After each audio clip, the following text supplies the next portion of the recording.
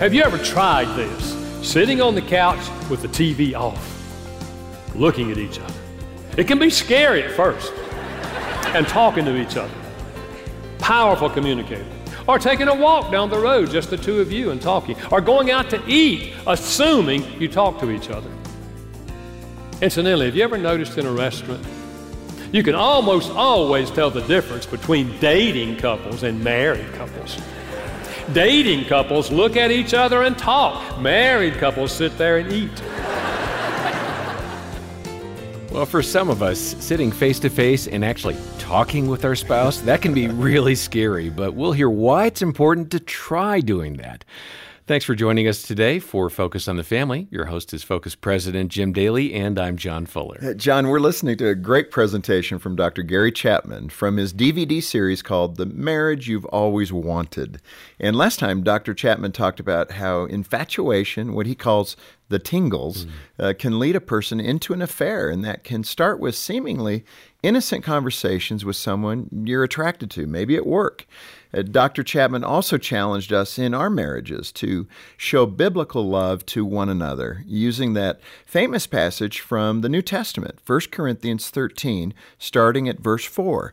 And I'm paraphrasing, love is patient, kind, humble, courteous, not selfish, not quick to take offense, and not intent on keeping score. And with that, here now, Dr. Gary Chapman on Focus on the Family. Love is unselfish. Love does things not because you necessarily enjoy doing them, but you do them because you know they're beneficial for them. This is really the heart of love. It's a willingness to give and do for the benefit of the other person, not for what you're getting out of it, but for what they're getting out of it. It's the same kind of love that God gave us when He reached out to us, not because we were good, but because He is good. Now, let me come back to the emotional aspect of love, because there is an emotional aspect. We are emotional creatures, I believe, because we're made in God's image. And you will read of God, all the human emotions are in God and are thus seen in us. And we do have an emotional need to feel loved. In fact, Christian and non-Christian pretty much agree on this, that the fundamental emotional need that people have is the need to feel loved. If you feel loved by the significant people in your life, life is pretty beautiful. But if you don't feel loved, life can look pretty dark. I like to picture inside every child, there's an emotional love tank. If the love tank is full, that is, the child genuinely feels loved by the parents, the child grows up normally. But if the love tank is empty and the child does not feel loved by the parents, the child grows up with many internal struggles, and in the teenage years is likely to go looking for love in all the wrong places. But I believe that adults also have a love tank. And if the love tank is full, that is, you genuinely feel loved by your spouse, then life is good. But if the love tank is empty and you feel like they don't love me, they wish they weren't married to me, life can begin to look pretty dark. You see, the person who has an empty love tank will be far more tempted at the coffee pot than the person who has a full love tank. And that doesn't excuse them just because they have an empty love tank. Doesn't excuse their behavior if they follow the tingles. But what I'm saying is, if we can learn how to keep each other's love tank full after we come down off the high of the in-love experience, then we're creating an emotional bond between the two of us that's going to affect everything else we do, how we process conflict and everything else. What I discovered years ago is that what makes one person feel loved doesn't make another person feel loved. And this is where we get into trouble. I remember she sat in my office and said, Dr. Chapman, we don't have any money problems and we don't argue. She said, but I just don't feel any love coming from my husband. We're like two roommates in the same house. Well, I looked over at him and he said, I don't understand her. I do everything I know to show her that I love her. And she says she doesn't feel loved. I said, well, what do you do? He said, well, I get home from work before she does, so I start the evening meal. He said, after it's over, he said, I normally wash the dishes. And he said, I help her with the laundry. And I do the vacuuming. And I wash the car every Saturday. And I mow the grass every Saturday. And he went on. I was beginning to wonder, what does this woman do? Sounded to me like he was doing everything. And he said, I do all these things to show her that I love her, and yet she sits there and says she doesn't feel loved. He said, Dr. Chapman, I don't know what else to do. I looked back at her, and she said, he's right. He's a hard-working man. And then she started crying. She said, but Dr. Chapman, we don't ever talk. We haven't talked in 30 years. You understand what's going on? A sincere man who is loving his wife, but she's not getting it because he's not speaking it in her language. So what I discovered is that there's fundamentally 5 ways to express love emotionally. I call them the 5 love languages. I want to share them with you briefly. Many of you have read the book. This will be a review for you. If you haven't, it'll be an introduction for you. Love language number 1 we've already talked about, and that is words of affirmation, using words to affirm the other person. I won't belabor this point, but I will illustrate it.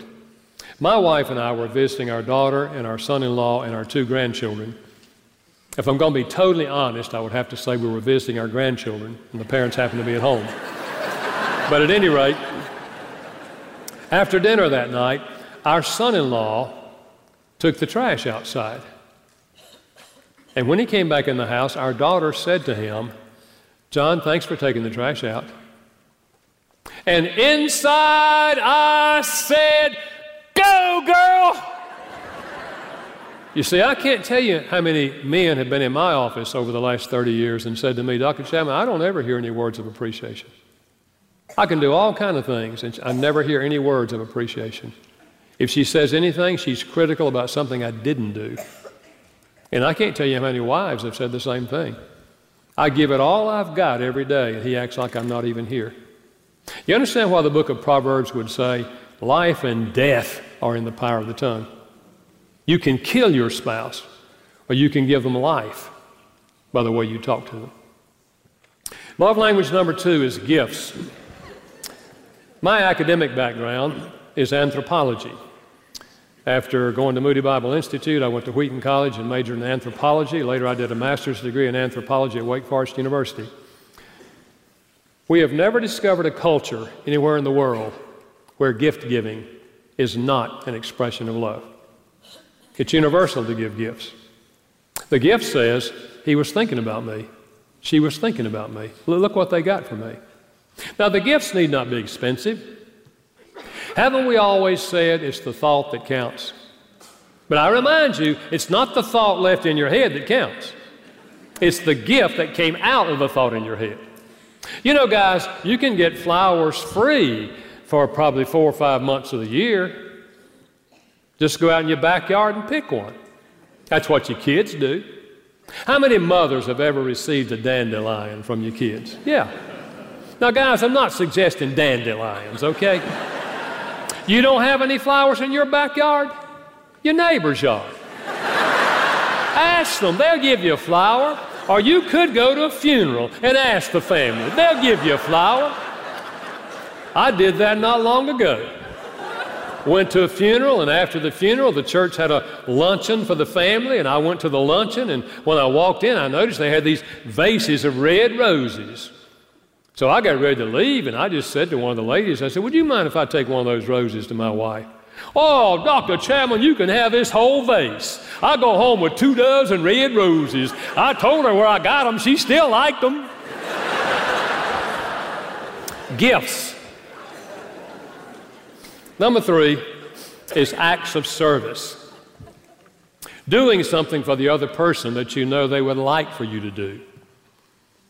Such things as washing dishes, cooking meals, vacuuming floors, walking the dog, changing the baby's diaper. Ooh, big act of service.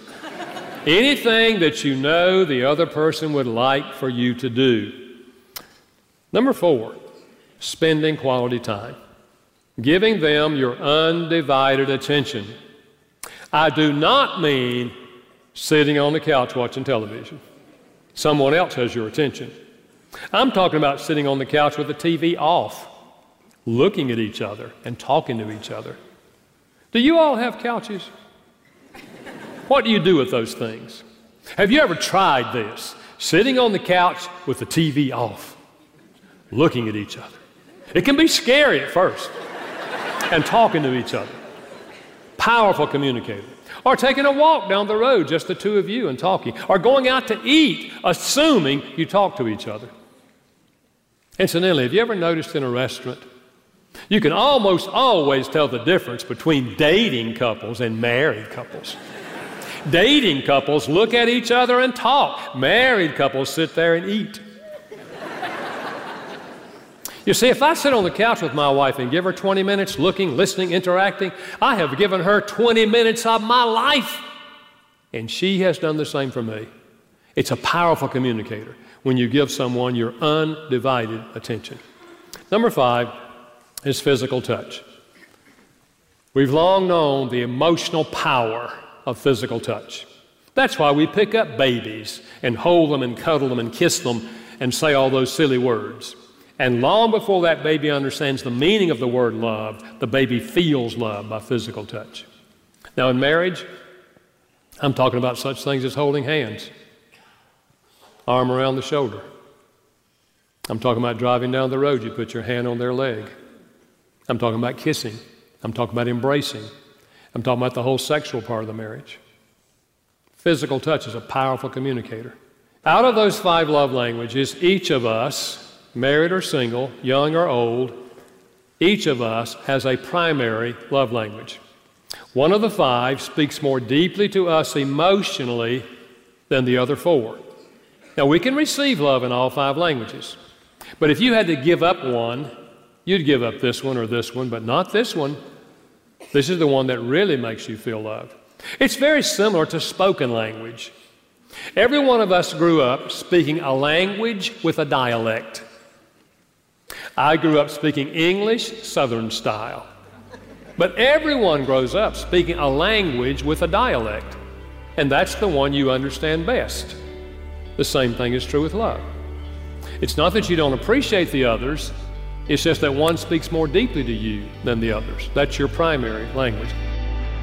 You're listening to Dr. Gary Chapman on Focus on the Family, and just a quick reminder, get his book, The Marriage You've Always Wanted, when you make a donation of any amount to Focus on the Family today. Our number, 800, the letter A and the word family, or you can donate and request that book at focusonthefamily.com/broadcast. Let's go ahead and return now to more from Dr. Gary Chapman. In a marriage, almost never does a husband and wife have the same love language. It happens, but not very often. And even if they have the same language, they'll have different dialects within the language. And by nature, we speak our own language. Whatever makes me feel loved is what I will do for my spouse. So if my love language is words of affirmation, if that's what makes me feel loved, what will I do when I get married? I'll give my wife words of affirmation. I'll tell her how good looking she is. I'll tell her how nice she looks in that outfit. I will express appreciation to her. I'll probably tell her that I love her a dozen times a day. It's just natural. I love you. But if words is not her love language, let's say acts of service is her love language, but I don't ever do anything to help her. It's just a matter of time. She's going to say to me one night, you keep on saying, I love you, I love you, I love you. If you love me, why don't you help me? And I will be blown out of the saddle. Because in my mind, I've been loving her. But in her mind, I have not been loving her. So the key is we have to learn to speak the language of the other person. Now someone says, Gary, okay, but wait a minute. What if the love language of your spouse is something that just doesn't come natural for you? And my answer, so you learn it. My wife's language is acts of service, okay? One of the things I do for her is vacuum the floors. Now, you don't know me well, but I want to ask you, do you think that vacuuming floors comes natural for me?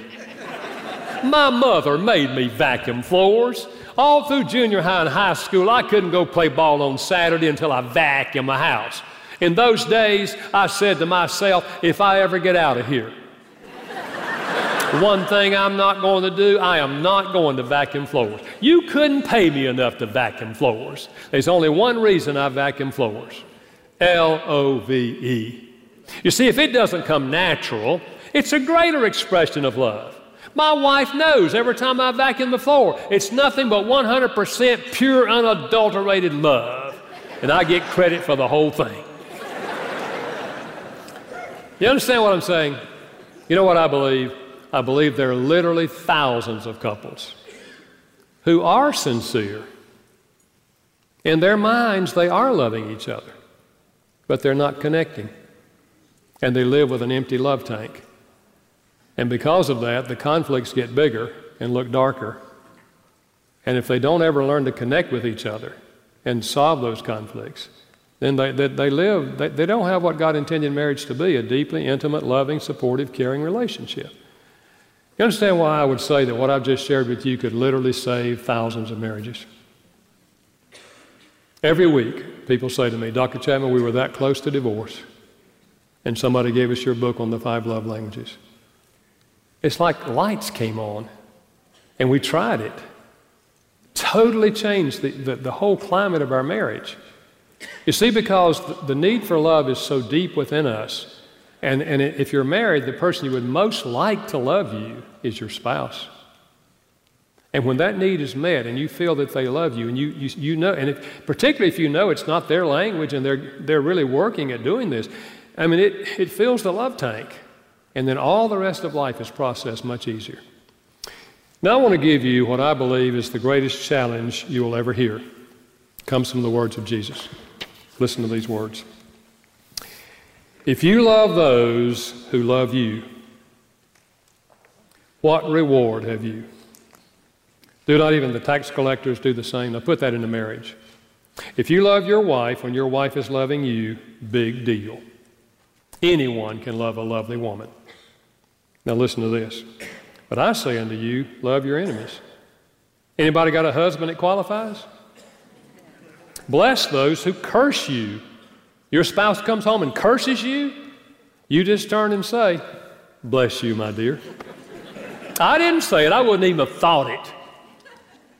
Do good to those who hate you. Your spouse tells you they hate you, find something good and do it for them. Pray for those who spitefully use you and persecute you. You feel used? Pray for them. And I don't think he means pray that the wrath of God will fall on their head. Love's ultimate demand is to love the unlovely. Now, folks, I don't have to tell you that there's a lot of unlovely people in the world.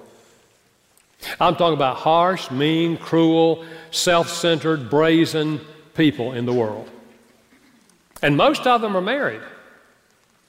Have you not met people and wondered how they got married?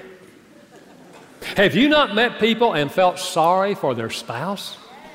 Have you not met people and thought to yourself and to think somebody has to live with them? I'm telling you, folks, some people have a hard life, and they live with very unlovely people. The greatest challenge you will ever give anyone is to love an unlovely spouse. I could give you scores and scores of stories. I'll give you only one. A lady showed up at my office. She walked in and she said, Dr. Chapman, I don't know you and you don't know me. I'm on my way downtown to the attorney's office, and I'm going to start the papers to get a divorce from my husband. She said, we've been married for 20 years. And she said, I'm absolutely, utterly miserable. I said, well, tell me your story. She said, well, my husband is a mechanic. He has a full-time job. And then he has a little shop in the backyard where he works on cars at night. She said he works every night of the week. After dinner, he goes out there and works till 10 o'clock, except Thursdays. Thursdays, she said, he goes and drinks with his buddies. She said, doesn't get drunk, but he goes out on Thursday with his buddies. She said he expects me to have all of his meals ready, expects me to keep his clothes clean, and expects me to have sex with him whenever he wants to. She said, there's nothing coming back my way. It's just total give, give, give. And she said, I've done it for 20 years, and I just don't think I can go on. And I said, well, I'm very empathetic with what you're saying, and I can certainly understand how you would feel, what you're feeling. I said, but since you're here, let me share some things with you. So I shared with her, among other things, I shared the concept of the love tank and the love languages, and that we speak different love languages. And I said, it's pretty obvious to me that your love tank is empty. And she said, my love tank, she said, I think it's got holes in it everywhere. And I said, I don't know, but my guess is that your husband may not feel loved either. And I said, well, would you be willing to do an experiment with me? If you and I can sit here and talk and figure out what your husband's love language is, would you be willing to, with the help of God, to try to speak his language at least once a week for the next 6 months, and let's just see what happens? She said, well, I guess I could do that. I said, well, it's your choice. You know, I said, look at it this way. If 6 months from now you still want to go to the attorney, you can still do that. But would you be willing to try this and see what happens? And she agreed. So she went home and she spoke his love language. The first 4 weeks, there was nothing. He didn't say a single word. But at the end of 4 weeks, he said to her, what's going on with you? She said, what do you mean? He said, well, you've been awfully nice to me lately. And she said, well, if you want to know the truth, I'm going over there to that church and I'm trying to get some counseling on how to be a better wife. He said, I knew something was going on. And he stormed off. 3 or 4 more weeks went by. He was silent. And then he came back after 3 or 4 weeks and he said to her, I don't know what you're trying, but it's not going to work. And she said, what do you mean? He said, well, you know what I mean. He said, you've been awfully nice lately. He said, but it ain't going to work. He said, you may as well stop. It's not going to work. Well, 3 or 4 more weeks, he didn't say anything. Then he came back one night and he said, I don't know what you're trying, but it's not fair. She said, what do you mean? He said, well, you know I'm not much of a husband. You know I don't deserve what you've been doing for me. The next week, he said to her one night, is there anything I can do for you? She said, well, if you like. And she told him something. He did it before he went out to work. He did it after dinner. And the next week, he asked her again, anything I can do to help you? And he started doing that. You understand what's happening? She's teaching him how to speak her love language. He doesn't even know what's going on. He's responding to her love. Before the 6 months was over, she said to me, Dr. Chapman, I never would have believed that I could have love feelings for my husband again, but I do. She said, it's obvious to me he's trying. He's reaching out to me. He's responding to me. I've never met the man, but people who go to his shop tell me that he said, well, I'm telling you, that man is a miracle worker. He said, I sent my woman over there. The man changed my woman. Not exactly what happened. And without the help of God, you're not likely to do this, because by nature, we love the people that love us. But with the help of God, we can love a spouse who's very unlovely, and there's nothing more powerful you can do than to love an unlovely spouse. I cannot guarantee you that every time the person will eventually reciprocate. I can't guarantee that, because look, there's still people that spit in God's face even when God is good to them.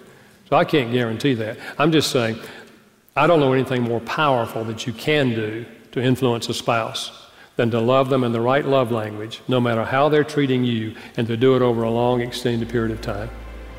I can tell you that many, many people, and I've seen it again and again and again, will melt long before the 6 months is over and begin to reach out to you. Can we pray? Our Father, thank you that you love us and that you loved us when we were unlovely. And you know where all of us are in our journey. You know the quality of our marriage. Help us, Father, to understand our responsibility. Teach us how to love each other. I pray this for your glory. I pray this for our good. In the name of Christ. Amen. Dr. Gary Chapman today on Focus on the Family, and what an encouraging way to end this presentation. Well, I really appreciate Gary's point there right at the end. His final story illustrated it so well. It takes time and effort to save a marriage. So often we reach a breaking point in our relationship and we want a quick fix. But that's just not realistic. And if you can think back to why you married your spouse in the first place, what you loved about them when you were dating, you can find the motivation to work on your marriage and get some help. And let me remind you that our Hope Restored Marriage Intensives are incredibly effective. In fact, when we interview couples at the end of their stay, 95% say they truly believe the experience made a big difference in their relationship. And 2 years later, 4 out of 5 couples are still happily married. That's the biggest statistic. And that is a very significant number. And let me say thank you to our financial supporters. You are helping us save marriages. Yeah, and imagine, Jim, just how much greater the impact could be if we had more people donating to Focus on the Family. That's so true, John. And let me make an observation. With all the outbound communication that we have with broadcast, podcasts, a lot of people respond to get a need met, and we want that. But it's only about 0.5% that actually financially help the ministry. And this is a donor-supported ministry. So we could do so much more if we could simply double that number. So if you haven't given to Focus or you haven't given in a while, could you consider helping us this year, maybe with a one-time gift or a monthly gift, which is how Gene and I support the ministry. And it really does help us save more marriages, but also save babies, help equip parents to do a better job parenting, and so much more. There's a lot of ministry occurring at Focus. Yeah, and join the support team with a donation of any amount today, and we'll say thank you by sending Dr. Chapman's book, The Marriage You've Always Wanted, which includes today's content and much, much more. It's a terrific resource. And right now, special friends of the ministry have offered to double your gift, dollar for dollar. So that donation will have twice the impact. So get in touch with us today and be part of the ministry. We'll donate and request your book when you follow the link in the episode notes, or give us a call, 800-A-FAMILY. Next time, we'll feature some great advice for parents of teen girls. And as the father of 3 daughters, I can confidently say it's going to be very helpful. On behalf of Jim Daly and the entire team, thanks for listening to this Focus on the Family podcast. Take a moment, please, and leave a rating in your podcast app, and share this episode with a friend, won't you? I'm John Fuller, inviting you back as we once more help you and your family thrive in Christ.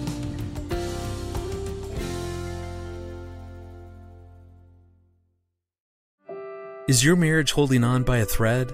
For deep hurt, you need deep healing that only comes from the Lord. And you'll find it at a Focus on the Family Hope Restored Intensive in Michigan. Our licensed Christian counselors will help you and your spouse get to the root of your issues in just 3 to 5 days. And it works. 80% of the couples are still married 2 years after attending. Learn more at hoperestored.com and talk with a trusted advisor. That's hoperestored.com.